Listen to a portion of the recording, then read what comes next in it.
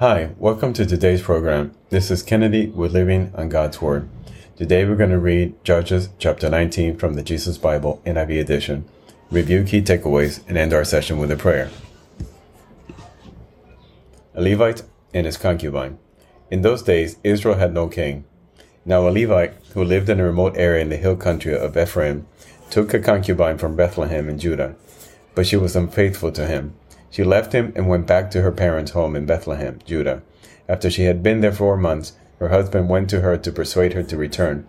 He had with him his servant and 2 donkeys. She took him into her parents' home, and when her father saw him, he gladly welcomed him.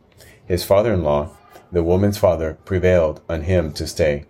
So he remained with him 3 days, eating and drinking and sleeping there. On the 4th day, they got up early, and he prepared to leave. But the woman's father said to his son-in-law, "Refresh yourself with something to eat, then you can go." So the 2 of them sat down to eat and drink together.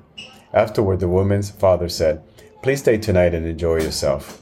And when the men got up to go, his father-in-law persuaded him. So he stayed there that night. On the morning of the 5th day, when he rose to go, the woman's father said, "Refresh yourself, wait till afternoon." So the 2 of them ate together. Then when the man with his concubine and his servant got up to leave, his father-in-law, the woman's father, said, "Now look, it's almost evening. Spend the night here. The day is nearly over. Stay and enjoy yourself. Early tomorrow morning you can get up and be on your way home." But unwillingly to stay another night, the men left and went towards Jebus, that is Jerusalem, with his 2 saddled donkeys and his concubine. When they were near Jebus, and the day was almost gone, the servant said to his master, "Come, let's stop at the city of Jebusites and spend the night." His master replied, "No, we won't go into any city whose people are not Israelites. We will go on to Gibeah." He added, "Come, let's try to reach Gibeah or Ramah and spend the night in one of those places." So they went on, and the sun set as they neared Gibeah in Benjamin. There they stopped to spend the night. They went and sat in the city square, but not one took them in for the night. That evening an old man from the hill country of Ephraim, who was living in Gibeah, the inhabitants of the place were Benjamites, came in from his work in the fields. When he looked and saw the traveler in the city square, the old man asked, "Where are you going? Where did you come from?" He answered, "We are on our way from Bethlehem in Judah to a remote area in the hill country of Ephraim, where I live.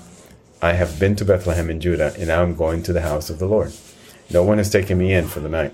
We have both straw and fodder for our donkeys, and bread and wine for ourselves, your servants. Me, the woman, and the young man with us. We don't need anything." "You're welcome at my house," the old man said. "Let me supply whatever you need. Only don't spend the night in the square." So he took him to his house and fed his donkey. After they had washed their feet, they had something to eat and drink.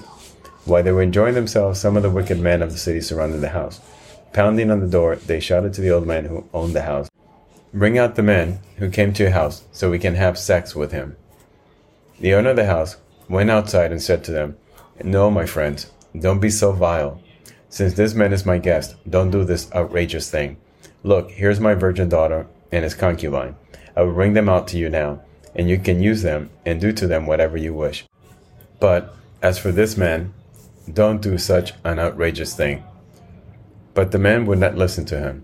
So the men took his concubine and sent her outside to them, and they raped her and abused her throughout the night. And at dawn they let her go.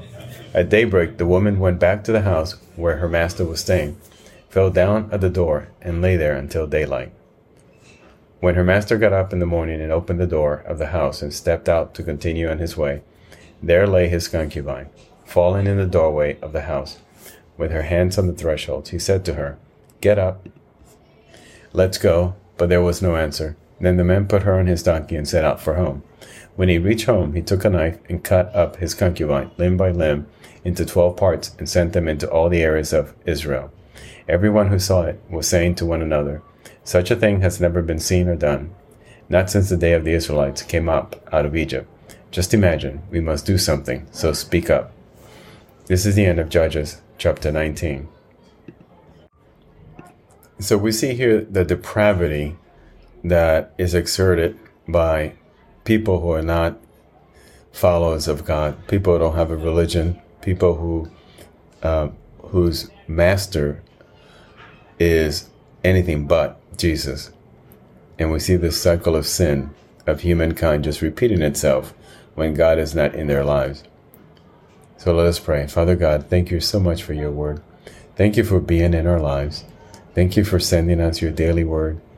Thank you for always being there through the Holy Spirit, guiding us, guarding us, and showing us the path towards righteousness and back to you, Father God. We just thank you and we glorify your name and we praise you, Father God, for your immense goodness and all your glory. We pray this in Jesus' name. Amen. This concludes today's reading and interpretation of Judges chapter 19. We hope that you will join us again tomorrow. God bless you. This is Kennedy, your brother in Christ, always.